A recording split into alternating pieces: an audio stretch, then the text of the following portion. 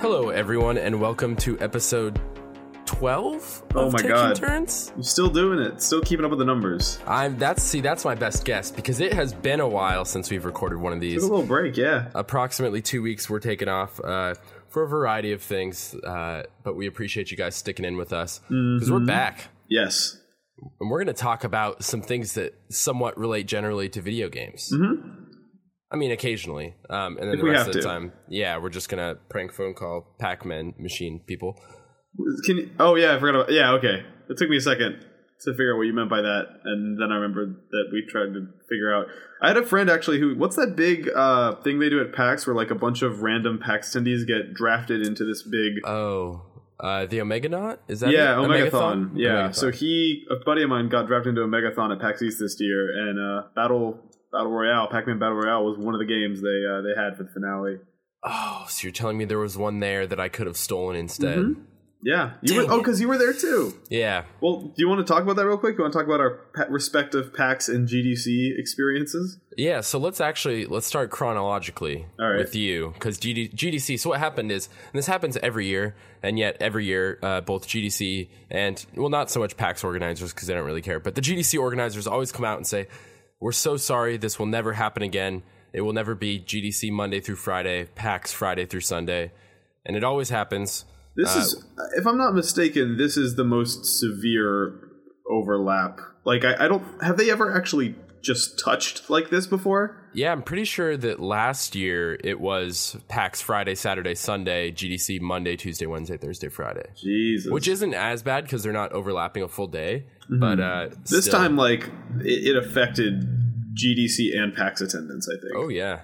Yeah, Like- there were like people rushing to set up their booths at 9 a.m. on Friday morning. I saw a lot of tweets from people who were on flights from San Francisco to Boston, and it was like all press and indie devs and PR people crammed on a plane trying to make this very specific flight at this very specific time. Basically the PAX Express red eye from San Francisco. Yes. Yeah. Let's start with GDC, which is the Game Developers Conference held in Yeah. San Francisco. You went to that because you're Sure a game did. developer. I am the number one game developer of them all. I make the coolest and best games, and I love it when people play them and sell them and buy them. Okay. No, it was a fun GDC. I had a good time. I don't know. This is my first time being at a GDC as like an actual dedicated full-time real press guy, albeit a new one and a video focused one. So I think it was a little more relaxed than like the people who were rushing to panels and then rushing to the newsroom to write stories and rushing back to panels again. I didn't have that experience. Yeah. It was more like booking appointments, wandering the floor to see what was interesting, just meeting like game developers at weird coffee shops so they could open their laptops and show me their games. Just mostly like picking up, like trying to figure out who would be down to let us make a video and then making that video. I went to a Nintendo appointment where I got to play Box Boy. That sounds like a Nintendo game. Yeah, it's by HAL Labs, who you may know as the Kirby people, and for a long time the Melee? Smash Brothers. Yeah. Yeah, They did, I've seen that logo probably a couple thousand times. HAL Labs is phenomenal, and this game is like a minimalist eShop game that we didn't know was coming to America until we wandered into this event, and they were like, hey, look, it's Box Boy in English, which, I mean, it's a type of game that doesn't need to be in English, but the ability to buy it on the eShop on a region-locked system like the 3DS is a real joy. But it's like this, it's a minimalist puzzle game, pretty much just black and white with a little bit of red. You're a little box with eyes, and you poop out these boxes, and you can kind of change the shape of the boxes. These boxes are the same size as you, but they're also coming out of you, and you can like make shapes come out of you of boxes, and then you use those shapes. You poop them out and you throw them and use them to platform about. Okay, so you poop things and then you make them into platforms? And it's funny, we were talking to Nintendo, like, hey, how much of a struggle was it in localizedness? Like, what word did you try to use for the verb of like what you're doing? And the guy told us, like, hey, we wanted actually to use the word squat, and Nintendo came back to us and was like, you can't say squat. So I don't know what they landed on, but you could produce these boxes. The character you're playing his name is QB. Which I was like, that's a weird name. And then they're like, because it's like Kirby, but he's a square instead of a circle. And I was like, alrighty. Okay, Nintendo's literally making a game off of a pun.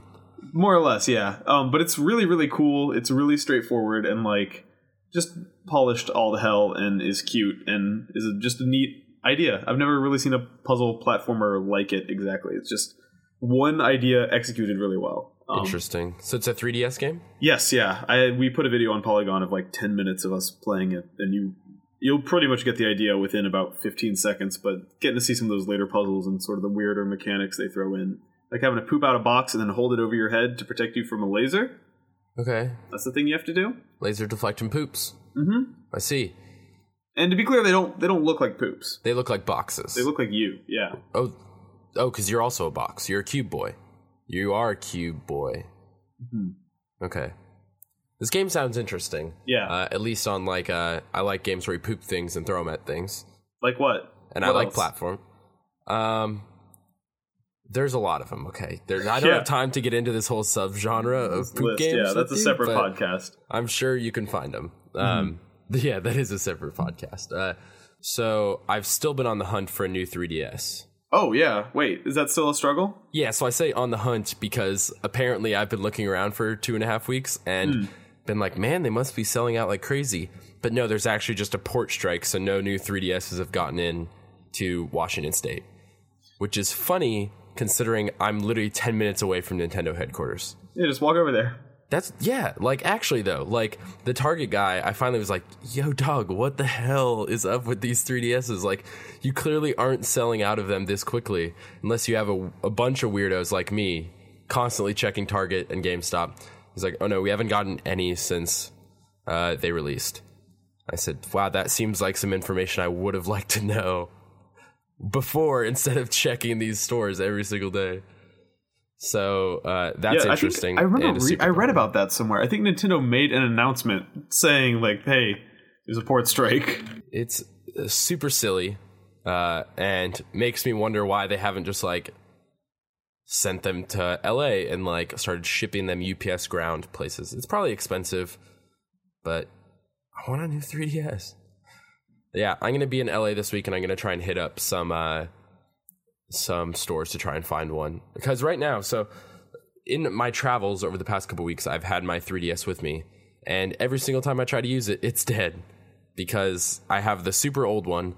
And for some reason, I think since I left it in that cradle, I don't know if you remember when they first came out with the 3DS, they had a cradle. I think that since I left it in there for like 2 years probably without touching it, the battery is just like shot. Oh, wait, was it plugged in? Yeah, oh yeah. It seemed like not a smart call, but I didn't know what was happening until now when I can play for about 15 minutes, close it, and then check it an hour later and it's dead. So that's unfortunate, but once I can find one of those, Cube Boy sounds like a poop game I would be interested in. Yeah. I'm definitely excited for that. I played a game called, I guess this is weird because I'm realizing now we didn't do an episode around the time of GDC and PAX. Maybe we just talk about those games? Like, yeah, I mean, that's kind of what I have on the docket for today. Cool. So, I mean, yeah, my favorite game I saw out of GDC then would probably be a game called Thumper. Have I talked about Thumper? Oh, no, but I've seen some stuff on this. Talk about it. So Thumper is a game that I had no idea existed at all. I got a pretty unassuming email in my inbox, and as you know, I have any email with the word rhythm game in the subject line or body just forwarded straight to my inbox, and everything else goes to the trash because all I care about is rhythm games. But this game touted itself as a rhythm violence game, but it's not violence like video game violence. It's just like violence in terms of it. How do I put this? It's one of the most stressful games I've ever played in my life. It's a pretty straightforward rhythm game where you're a beetle moving down a really, really fast moving, terrifying highway, almost akin to like, I guess like Audio Surf, but to compare it to Audio Surf would be to reduce the intensity of Thumper. And it's this game where like they said it's these two dudes, former Harmonix dudes actually. One guy no longer works there; he lives in Korea. The other guy still works there part time and is actually the bassist of the noise rock band Lightning Bolt. These two dudes have been working on this game on and off for like 5 years, and I've seen footage of what it used to look like. It has changed a lot, but basically what it is it's the prettiest, scariest rhythm game I've ever played in my life. Like, it is so intense visually and sonically. It's this thumping, really like brutal music combined with these really sort of psychedelic visual that almost look like there's a movie called Enter the Void. If you've seen the trailer for Enter the Void, this game is like playing the trailer to Enter the Void. I think it's probably the prettiest game that I've seen in the past year, at least. Ooh. I'll send you a link just so you can like try and describe it to people, because I'm struggling, but it really made a strong impression on me. It just made me feel sweaty and weird right away, and is just really memorable. Did they slip you drugs, Nick? It felt like it, honestly. And yeah, hold on, I'll just shoot you a link real quick, but it's really something. And yeah, so it was actually nominated for some award during the IGF Awards. I think it was like Best in Audio Design or something, which makes a hell of a lot of sense when you see it and hear it. And I kind of bugged them about letting me capture some footage, because there's no gameplay footage out there on the internet at all. And they let me do it. They were very gracious. And so I was able to make this short video that kind of illustrates what this game is. And I think like after 12 seconds of the video, you will immediately know why I am so obsessed with it. So I watched this video a week or two ago, maybe whenever you first put it up, and everything looks very shiny and metallic and almost like an Ellie Goulding album cover. And yet you are like a beetle racing down a Boy Scout slot track. It almost reminds me, there's a Tumblr artist named Mr. Div, and he's the guy who did the No Man's Sky logo. He does a bunch of stuff that's like this dark neon, like you said, like glossy, but also very colorful, dark. Chromatic, yeah. It's that's a good way of putting it. It's like a beetle on like a Hot Wheels track. Yeah. But these turns come up. So basically the thing that stuck with me most from meeting these dudes was they said they wanted to make a rhythm game where, rather than being based on hitting the beat and hitting the notes exactly right, it's about the intervals. So, for example, like you'll come to a corner. It's so hard to communicate like verbally, but like a corner will come and you kind of hear it. There's like a call and response aspect to it, sort of like Rhythm Heaven, where if you're listening to the music, you can hear ahead of time what the pattern is that you need to execute. And then it's almost, the other thing in the email that stood out to me was that they compared it to F-Zero, which I kind of get. Yeah. Because there's this mechanic of holding down A to enter this sort of boost/shield mode. And when you go around corners, you have to be holding A and a direction for it to actually work. Otherwise you take damage and then eventually explode and die. It's stuck with me. I couldn't stop thinking about it. Like for a week after I played it, I've just been watching this footage and listening to the music from it, which is incredible. Yeah, this game's real pretty, and that's kind of like probably the first thing that stands out to you, especially when watching a video where someone might be talking over it, is that you see these visuals and like that's what your attention is drawn to. Mm-hmm. And this almost reminds me somewhat of what I wanted to see from something that I saw at PAX, which was the Harmonix VR. It is very much one of those, like, and this has been like a trend over, I'd say the last year or so, is like people are like, hey, we have this cool engine, sit here and look at like a very like Disneyland style ride through something specific, right? So like, I don't think it was actually done by Unreal, but actually done by like some sort of group that they were like, hey, this is really cool, we should put this in our booth. And they are basically just that, like Disneyland rides. But the Harmonix VR thing was interesting because it was a really neat idea of using VR to basically give you a visualizer. Mm-hmm. Yeah. So my brother actually has used it. I haven't used it, but he went to Harmonix when he was in Boston a few months back to check it out. And they set it up with one of his songs, which I thought was really nice. Yeah. But yeah, so the idea is that the way it works, from what I've heard from him actually, is that if you stare at a particular element of the environment, like the sky or something, it'll kind of lock into that, and then that part will start reacting more to the music and evolving. Is that the idea? Yeah, so I don't know if you played Fantasia Music Evolved at all. A little bit. Okay, which I don't blame you if you didn't. But in part of that game, you sort of expand the environment by like looking for little keys. Like it may be like, oh, you're sitting at this beach, which is an example from the demo. And there's a flower, and if you stare at the flower, it like zooms in on the flower, and the flower starts to be visualized in front of you. in sort of this really pretty psychedelic way. But I don't understand really if it was the song that I chose, which was a song that I hadn't really heard of before. But at least what I was expecting is it to do this sort of Fantasia or Rock Band style thing where like you focus on one thing for a little while and then you focus on something else. But it was kind of like it brought this flower up and I was like, oh, wow, that's really pretty. And it started like twirling around for 30 seconds. And then it did that for 2.5 more minutes. And so I don't know, like it was a really neat idea that I hope like if they could flesh it out maybe and like, you know, put that up on whatever VR storefront is going to be available when those things finally hit sort of public acceptance. It could be a really neat thing to be like, hey, I do want to experience this new album like your brothers. Why don't I do this and like actually have it be some sort of interactive thing that I can remember just beyond the music and cues of the music itself. Okay, so I remember when this project was announced, and they didn't say what it was, but I remember the day that Samsung Gear VR got announced, they said they had like a list of developers they were collaborating on, like with, and one of them was Harmonix, and I was kind of hoping it would be something gamier, maybe. Yeah, so this is it. Right. Do you get the sense of whether you need, like, is it like Rock Band or something where they pre-write the notes to work with it, or like is it adaptive? Could you load in any song and just have it automatically work? Yeah, so I asked about that and they said, oh, these are the songs that we have right now. Okay, so it's not like they had Harmonix has done stuff like that before. Yeah. Like there was a game called Phase for the iPod that I was a really big fan of, where it would just take your music and load it into a really, really rudimentary 3-button rhythm game. Yeah. And it worked decently well. Like the beat detection was solid and it pretty much lined up nicely. It was fun. I'd love to see them do something like that again sometime. Well, and that's the thing, is I think that's what they will do. I just think that this is what they were like. I think it was legitimately one of the times where they were like, oh, this is what we have.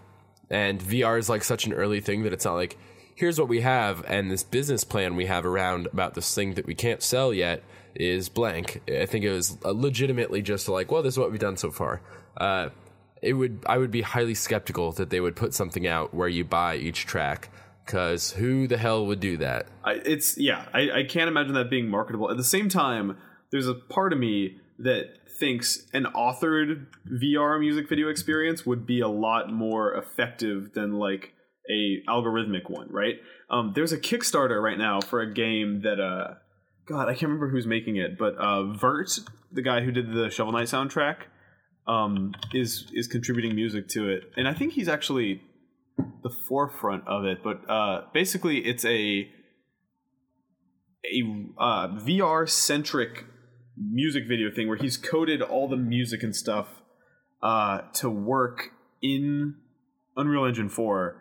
And you kind of look around, and it's very roller coastery, not totally unlike the Harmonix thing. But yeah, that seems like a kind of a cool thing. They're really careful to explain in the Kickstarter that like you don't need a headset to do it, but it's like you can play it on a monitor, obviously with like a mouse, but it's kind of built for being like a VR experience. But it seemed really cool. I'm gonna try to find it just so I can get the name right. But yeah, that's a pretty neat idea. I don't know. Yeah, it was kind of cool. At the same time, while I was at their booth, I actually played Amplitude for the first time, which is just while we're on rhythm games. Really interesting for me because I've totally never played that game before. And so you can see, because they're basically, while they aren't just remaking and like remastering the old game, like they kind of are, right? In the same way that it's like, it's very much like a service to their fans. And it's like crazy to see how much the influences of that game's factored into modern rhythm games. Yeah, did you ever play Rock Band Blitz? Yeah, I mean, they're pretty much the same thing. Yes. But I think Amplitude is way more fun. Yeah, and also it's just a little bit more aesthetically interesting, I think. Yeah. You're a rocket ship firing lasers at things. Yes, right. To break notes, and that's super cool. So, I don't know, what was the environment you played in, right? Like could you hear the music? Yeah, I had headphones on. So, the version I played was, the build I had back in like November that they were showing off in San Francisco was like very much It's all original music that they're showing. Oh yeah. This and was it's too. all female vocalists, and the vocalists are apparently kind of the protagonists. Like there's kind of a story that's being told through the music and song titles and lyrics.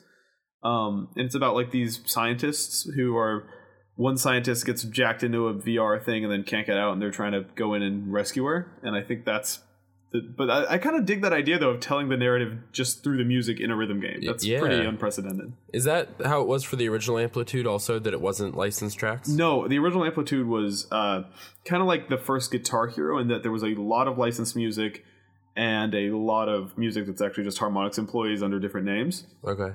But no, there was like it was weird though, because it was like David Bowie and POD and like Garbage. The band Garbage. Okay. It was a really like strange kind of eclectic mix of stuff. And there will be sort of licensed stuff in here. I remember because I backed the Amplitude Kickstarter. I was a huge fan of Frequency and Amplitude, and they announced on there that it's going to have like music from George and Jonathan and Anno Wanaguchi, I think, and just really great music like that. So I'm excited. Oh, I think C418. Is that his name? The guy who did Minecraft? He's doing stuff for it. Oh, that's cool. Yeah, so that's pretty exciting. By the way, that game I mentioned earlier is called Nuren, Nuren, or The New Renaissance. Okay. Yeah, it is totally Jake Kaufman verse, the guy who did Shovel Knight and DuckTales Remastered and stuff like that. Yep. So, what other games did you see at GDC? Well, this isn't really a game. I did see some other games, but I would be probably remiss if I didn't talk about my experience with the Valve VR stuff. The HTC Valve Vive. That thing is, so I was really like, one of my colleagues at Polygon, Ben Kuchera, had an appointment to check that out, and he had already seen it. So he kind of was gracious enough to split his appointment with me and let me spend about, it was like a 15-minute slot, so maybe 7 minutes in it.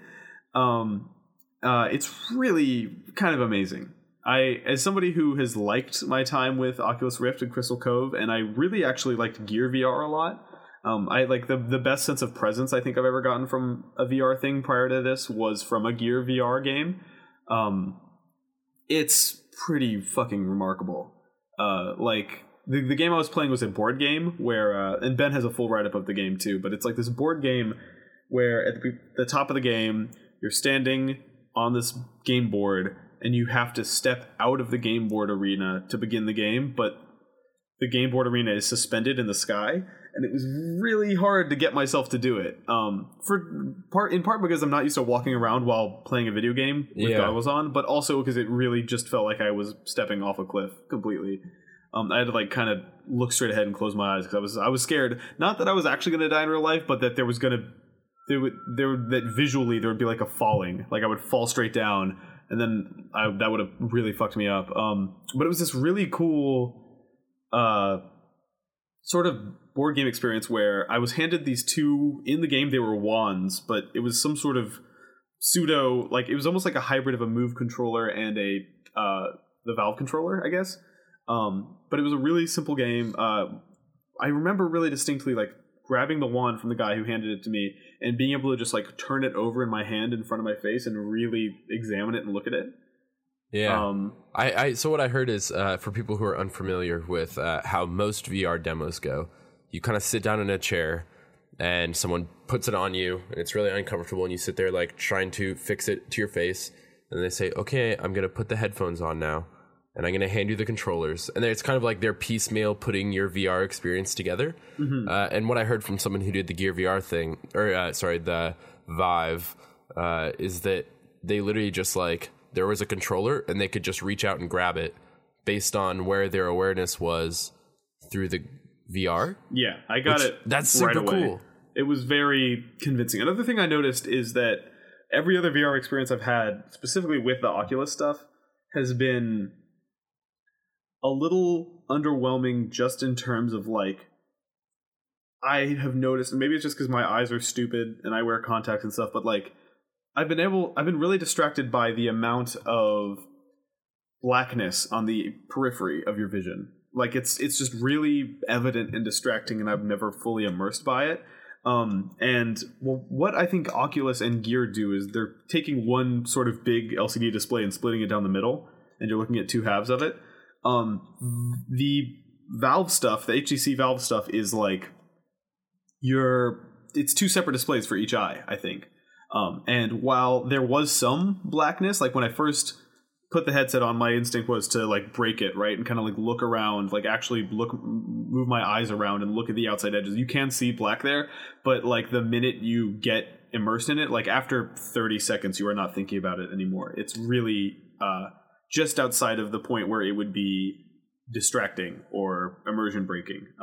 And then like just the ability to walk around and the ability to like, you're basically, how it works is there's like a big table with like a castle, two castles, and like a dragon and a bunch of trees and like little dudes flying around in planes. And the ability to like, basically what's happening is it's the whole table is up to about your neck, and you're clipping through it, so you're like really close to it, and so you can really just like walk through it and like lean in really close and get a close perspective on every single element of it. And weird. It felt really natural. Like the first time you lean in and look at something closely and it just works, that's amazing. And just like really the freedom of like moving around a whole room, like walking around a room was really liberating in a way. Yeah, definitely the coolest VR experience I've had. I walked out of it just feeling, I remember I was laughing the whole time almost. Like I was smiling or laughing the entire way through that demo. It was just so strange and like surreal. Yeah. And I remember feeling kind of weird for a little bit after. That definitely happened with me the first time I used the Oculus. Yeah.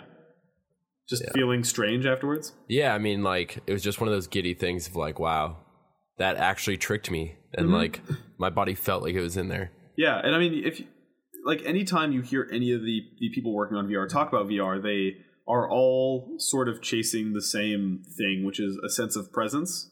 Like they throw that word around like crazy, and it's because that, like, it's what we're both describing, I think, when you feel tricked, when you feel like you authentically were in a different place. That's the meaningful experience about VR. That's the cool thing, that's what's special about it. And yeah, they all, I think rightfully, are trying to find the most reliable but also cost-effective way to achieve that. Yeah. Well, cool. Let's take a break, drop a quick banger for y'all, and then we'll come back with some more GDC and PAX talk. How about that, Nick? Sounds good. Cool. Well, this is Where Are You Now by Skrillex and Diplo from Jack U.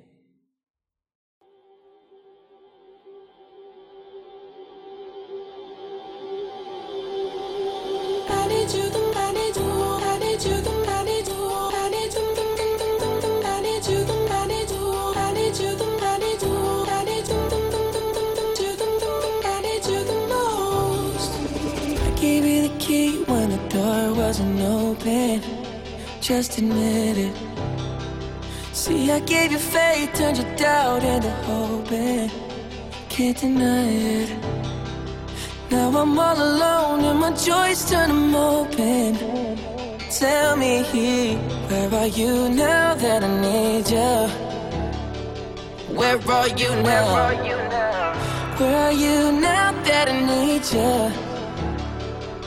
Couldn't find you anywhere. When you broke down, I didn't leave you. I was by your side. So where are you now that I need you? Where are you now that I need you?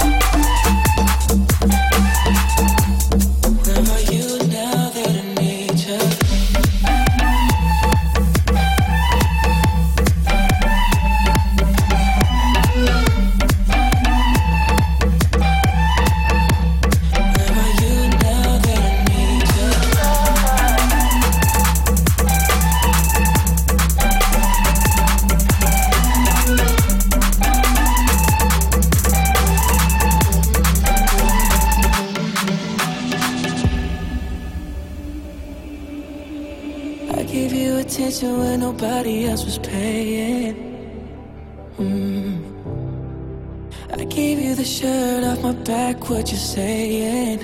To keep you warm. I showed you the game everybody else was playing. That's for sure.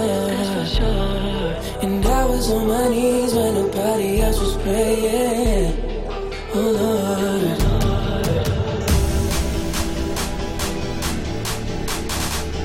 Where are you now that nature?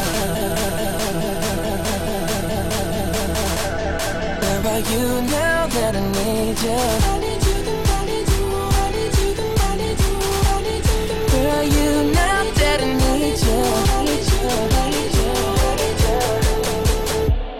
I need you the most.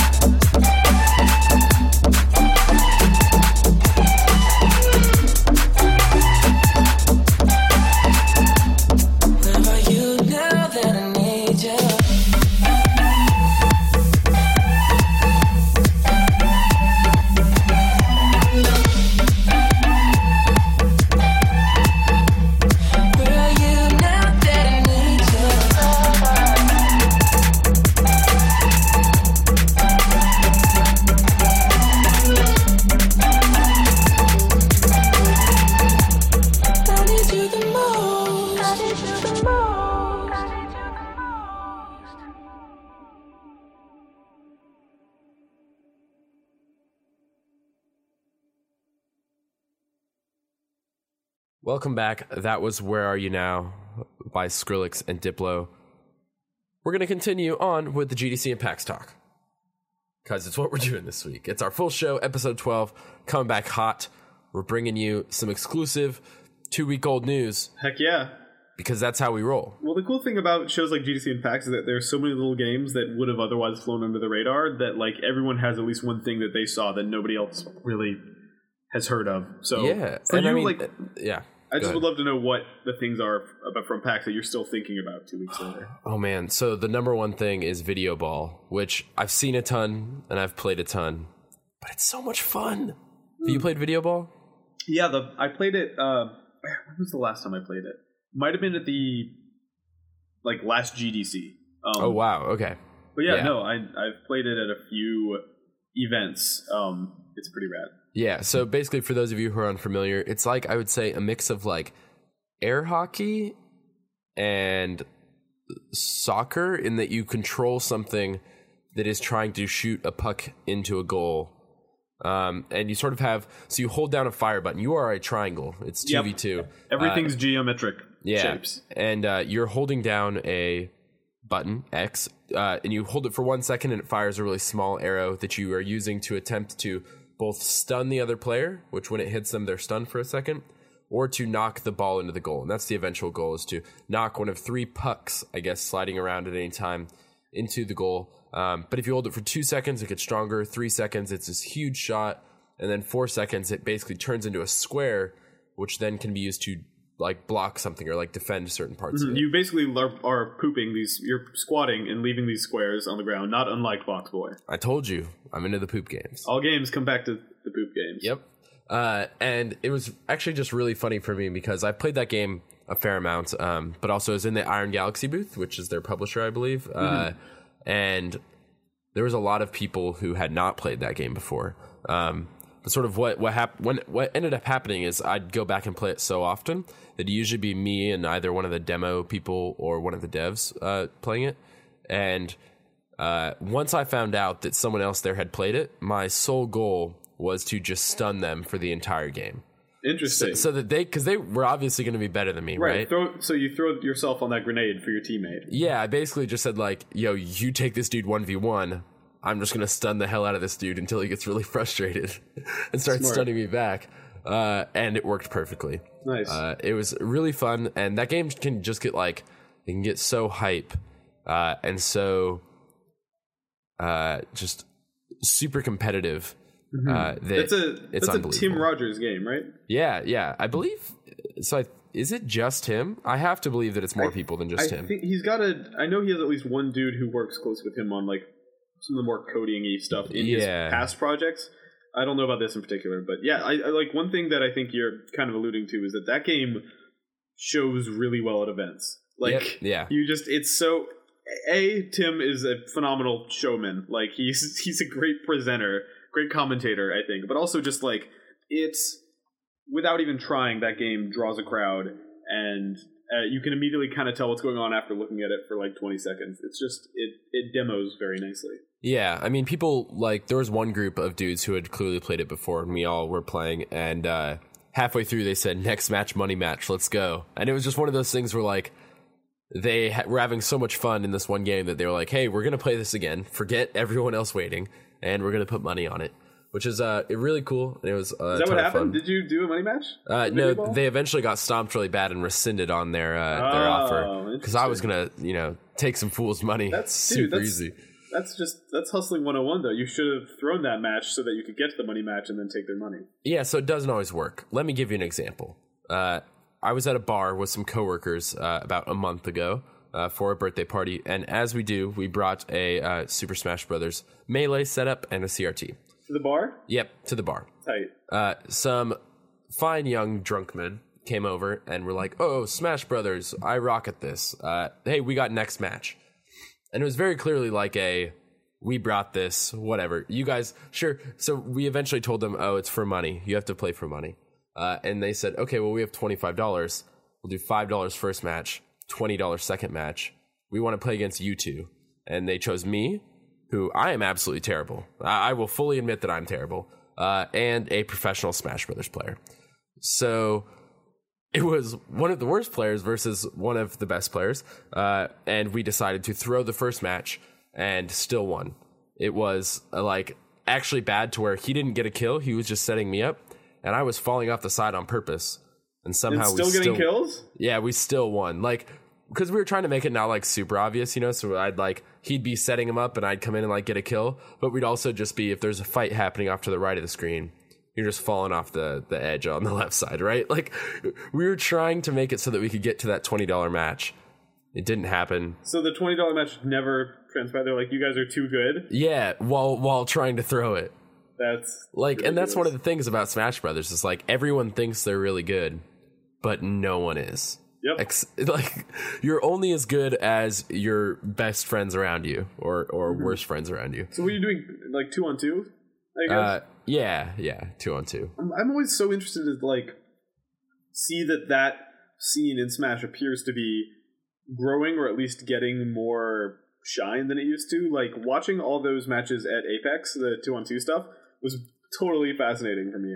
That's just a world I have no insight into. Yeah, I mean, it's just cool because you get these combos where people just do the most ridiculous things that would never be possible in 1v1s, and would never be possible in free-for-alls. It's just a matter of oh, I know that if I'm Captain Falcon, I can throw my knee at him, and if my partner's Marth, he can down shoot him off the side of the stage. It's just a really cool dynamic. Yeah, characters who don't have meteors, for example, all of a sudden have friends who have meteors, and you can set each other up nicely. Yeah, it's a really cool way of doing combos, and that's exactly how Video Ball is. Yes, if only it is 2v2 though, which is really neat. Yeah, so that was probably the game that I played the most of at PAX.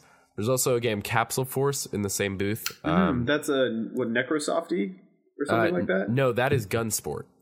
Oh, geez, right, okay. I get all three of those games are always within feet of each other. Yep, at every I was just going to say that is why it would be easy to mess up, which I also played that. I played Gunsport. From what I was hearing, it seems like it's somewhat early on, and so there's still a lot of changes that need to be made, but it was a really cool concept, and I'm sort of interested to see how that fleshes out over maybe, the next couple months or year, however long it's going to be. Capsule Force is the one where it's almost like Nidhogg, I guess. Yeah, that's you're hopping on these trams trying to get to the left side, or left or right side of the screen, respectively, while also firing lasers at each other. And your entire goal is to get to the far side of the screen and grab an orb. That is a game that you cannot play with people who have played that game before if you have not. It is very easy to be super lopsided and unbalanced. And that also could have just been the fact that like the two people who we were playing with had no mercy and were just like purposely trying to come at us as hard as possible. But it's a really interesting game. And now that you equate it to Nidhogg, it sort of makes a lot more sense to me because I was a little bit confused before. Yeah, but it's not immediately obvious what you're doing, I think, when you walk past it, but it's I don't know. I love the aesthetics of that game. I love like the whole hyper. It's like a Mega Man game. Yeah, but it's like a Mega Man game with extreme like pastel artwork and kind of like a 80s mecha anime aesthetic for like the character design and menu design and stuff. It's a cool look for sure. Like if Mega Man was designed in 1980s Miami. Basically. Sure, yeah. So did you play 2-player or 4-player? 4-player. Okay, see, I've only done 1-on-1, which was a pretty different experience. Yeah, I'll have to try that next. Another game that I saw that was pretty neat. I'll just keep going on it since apparently I'm in the indie hour. Which, by the way, so the Indie Mega Booth, the way that it's laid out at PAX East is you can never actually tell when you're in the Indie Mega Booth because they kind of just throw all the indie games in one giant section. They almost need like some purple carpet so that you know where it's at. But one of the games actually in the Mega Booth was 12 Minutes, which I don't know if you've heard of. I have not. What is 12 Minutes? So it's this top-down game that is basically about a guy coming home to find like his wife murdered, sort of. Max Payne. I mean, like he's going through the motions of like she's still alive, and then all of a sudden she's not, right? And like, so I don't want to get too far into it, but you play out 12 minutes in real time, and then it resets Groundhog Day style, and you go at it again, keeping the clues that you remembered before. And so like, you see, here I have a knife, or here I have some keys. So then next time when the cops come in and arrest you, you can cut the like sort of zip ties that they put around your wrist. The guy making it is one of the people working on The Witness, which is really interesting. Okay. And he's just doing it in his spare time. And he also said that despite it being 12 hours or 12 minutes of gameplay back to back, there's 6 hours worth of gameplay in there.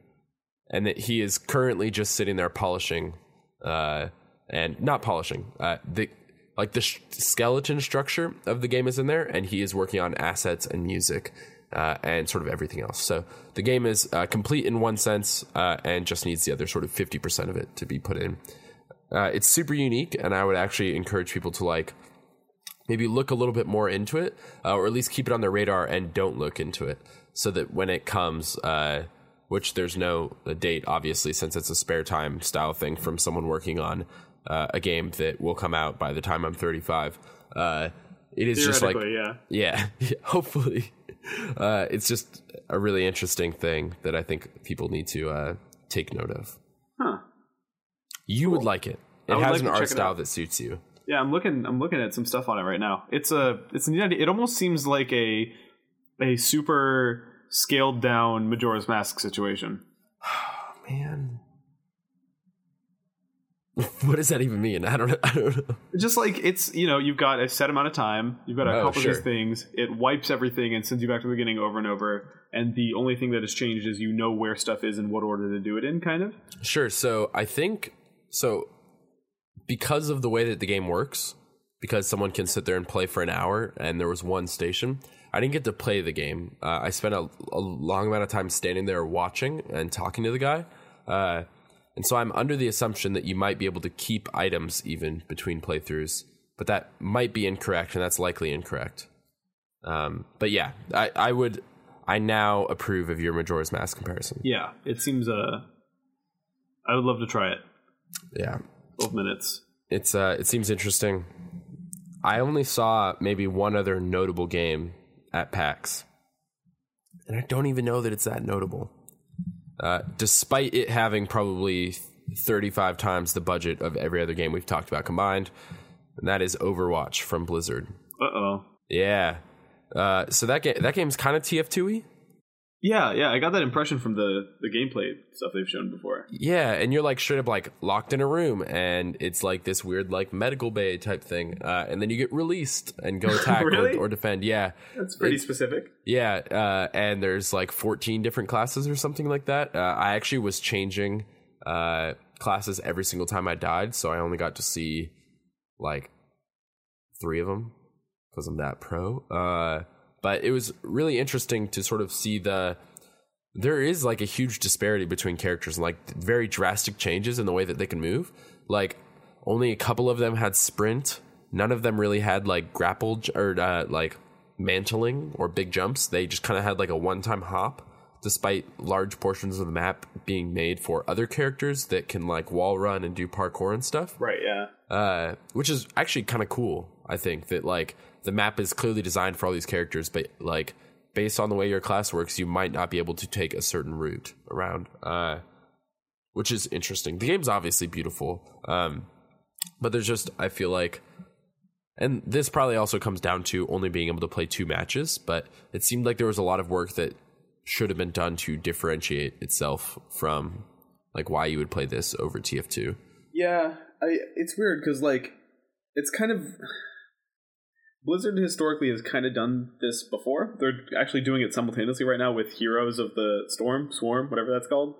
Like taking an existing genre and maybe making it a little more approachable and stuff.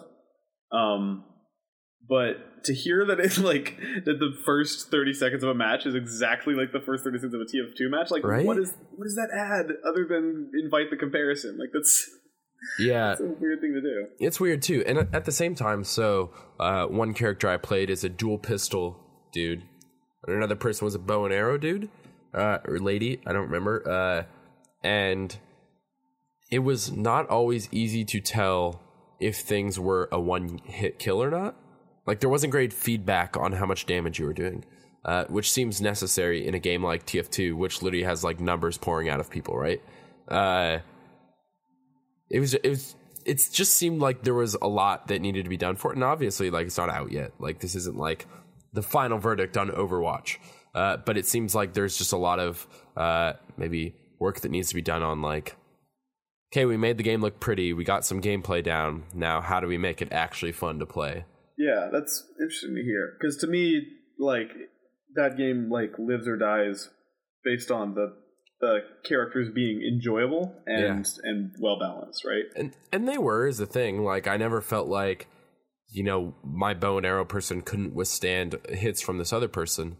But I just don't know that there was enough to distinguish a lot of them, despite me earlier saying that they're so drastic. Like both the 2-shot gun dude and the bow and arrow lady felt very similar.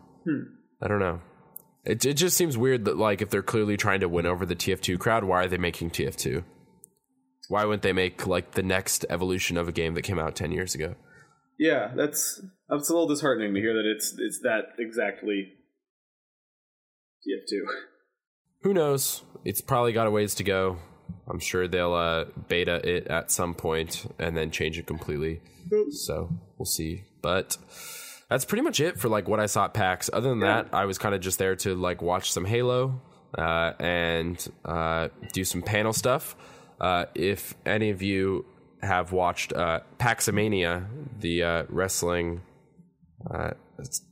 scenario that I don't know what the noun is. Yeah, that happened at PAX. You obviously saw that your boy won the first match. That was not fixed, by the way. There were some people saying that the only way I could win was if the match was fixed. So I actually have not seen this year's events. I would love to. Is there a place to watch that? Yeah, it's on YouTube. I believe it's on Harmonix's YouTube channel. And explain the kind of the format for people who might not know what to expect. Yeah, so it originally started as like this giant, like, let's get 30 people to play the Royal Rumble of like WWF No Mercy for the N64, or WrestleMania 2000, I think is what it was. It was WrestleMania 2000. And it's sort of devolved into people making characters for themselves and doing real life trash talk videos. And now it's basically just gotten to a point where it's just bottles breaking on people's heads and 9 storylines that are actually probably better than what's going on in the real WWE. And so what happened last time is that I was supposed to be in the Royal Rumble, had a conflicting panel.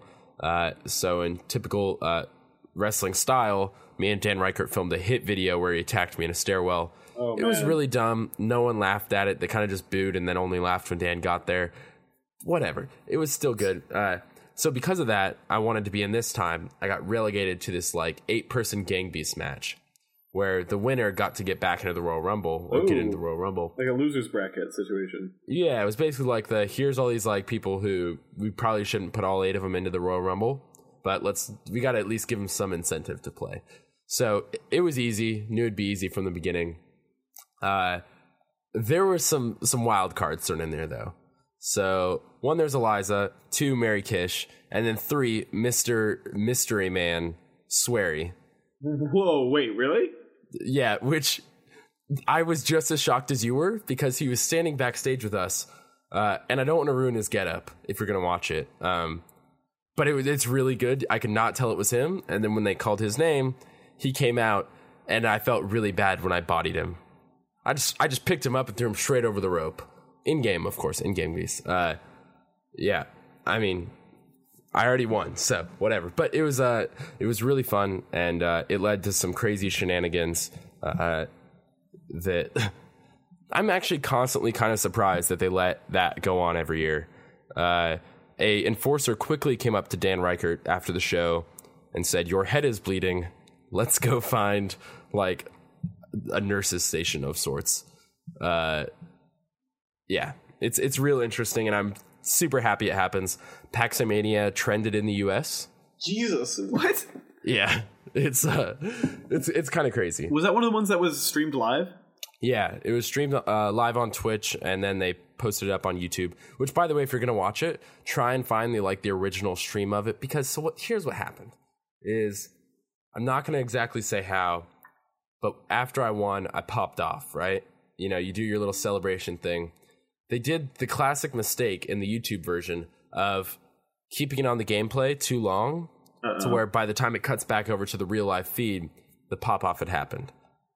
And I look super lame. So, which I do it to myself. I know that. But it's definitely the way to watch it is this other way. And it was super fun. Super fun. It's probably one of my favorite parts of actually going to PAX is just hearing about all the shenanigans that's going to go down there. Is there? So, wow, I found it. I also happen to find a YouTube playlist from the 2014 one of 19 different, sort of announced videos and, promos. Yeah. There's a lot of promos cut for these things. Incredible. I might actually watch 2014 first. You should. It's way better. And so this is the 4th one, technically. There was the 3 Royal Rumbles. And the first one is super funny because people actually were trying to play the game, which is cute, and weren't too worried about all the other stuff. I'm sure wrestling started the same way, though. Yeah, I mean, they were actually trying to wrestle. And then they were like, wait, we could make way more money by doing random stuff. Mm-hmm. It does not at all matter. That's what you guys are in Paxomania for, is the money. Yeah, the good money of Rich Gallup, who I don't know if you know. Mm-hmm. He spent $300 on breakaway glass. It's quite an investment. Yeah, so I doubt someone's in it for the money. That might be the most expensive panel that PAX has. Actually, though, but that's the thing is that I was going to say I'm surprised they let us back because it's also the dirtiest, right? There's straight up broken glass everywhere. There was blood all over a table from Reichert. It's crazy. Who and cleans super up Dan's fun. blood in this situation like that? Yeah, I think it was on a sort of tablecloth thing. And so they probably just rolled it up and threw it out. Not exactly sure. Someone's going to find it, and there's going to be clones of Dan walking among us shortly. Oh, gosh. The worst nightmare realized. Yeah. But yeah, that's PAX. It's super fun. I'm going to be in the Rumble again this year, which is going to be choice. It's going to be a lot of fun. So you can look for me there. I will make a comeback, though, obviously, holding to my character of the whitest person ever. That was the actual character that I went with. Damn. Yeah. So yeah, that was PAX. Anything else from GDC that you can think of? Not really. No, not a lot of wrestling stuff there that I saw. Well, why bother? Exactly. One thing that I did see from there that you alerted me to via a Vine that has since been haunting my life in the greatest way possible is at the Wild Rumpus party. Yeah. There was a remix that went up that was the Legend of Zelda Ocarina tune and Bands Will Make Her Dance by Juicy J. I think it's the Lost Woods and Bands Will Make Her Dance. It's pretty good. That is, I found the you can find like the live mix on SoundCloud. Yeah, she just posted her whole mix from this year's like set. And yes, is it? How do you say her name? Q Ryan? Gosh, I had been saying it Q Ryan for a long time, and then I heard like one of her managers say Curion, and then recently she actually explained it on Twitter as I'm not going to be able to find it. Anyways, Qrion is the important part. We will we'll put the link in the description if you're listening to this on iTunes, and if not, just search for it because there is about 95 remixes of it on Vine now of things like When the Hood Got Legend of Zelda and things like that. Yeah, and which is real interesting. If you're curious also about the song she was playing, it's a dude named Hitmane, Hitmane. And that was sort of a track. It's called, what is it called? It's Bands Make Her Dance, Hitmane Kokori Mix. This is kind of a clever portmanteau of Kokori and remix. I'm into that. And I don't think this dude had released the track actually until Curion's Vine blew up. And then he was like, all right, I should post this on SoundCloud. So if you search for Hitmane, Juicy J on SoundCloud, you'll find it. Yeah, it's pretty good. If you have not heard the song Bands Will Make Her Dance, it's probably not a song you're going to like. Bullshit. But it's really fun. I don't want to know anyone who doesn't fuck with Juicy J. Yeah, you're actually not allowed to listen to our podcast. You say no to Ocarina's, Juicy J can't. This has been Taking Turns, episode 12. Thanks for rocking with us again. We're going to get back on our regular schedule. We will now return to your regularly scheduled podcast. Like what I did there? Don't they normally say broadcast? I'm just saying. Yeah. Do you know how fucking long it took me to realize that podcast was like a play on broadcast? It was a long time. It was like 10 years. I think that's the first time anyone's ever pointed that out to me. Yeah, that'll stick with you. Wow. Okay. Whoa. Okay. So, well, you can listen to us live every week on Multiplayer on Dash at 5 p.m. Pacific, 8 p.m. Eastern on Wednesdays. It's a really great way to listen. We sit there and tweet along. You can answer us questions. And sometimes we even throw in some stuff just for people listening live, which is usually like free games and stuff. If not, find us on iTunes. We are the #1 rated podcast on iTunes. Yep. For the 7th week running. Named Taking Turns. It's a great way to get us on the go. We sometimes post them on SoundCloud, if I can remember. But if not, just go to iTunes and leave us a great review, because those are the only reviews we accept. It's SoundCloud reviews. I mean, great reviews. Yep. I'm on Twitter at Alex Rubens. Nick's on Twitter at Babylonian. And also on the YouTubes at Babylonian. Yes, sir. And we'll be back next week. Bye. Bye.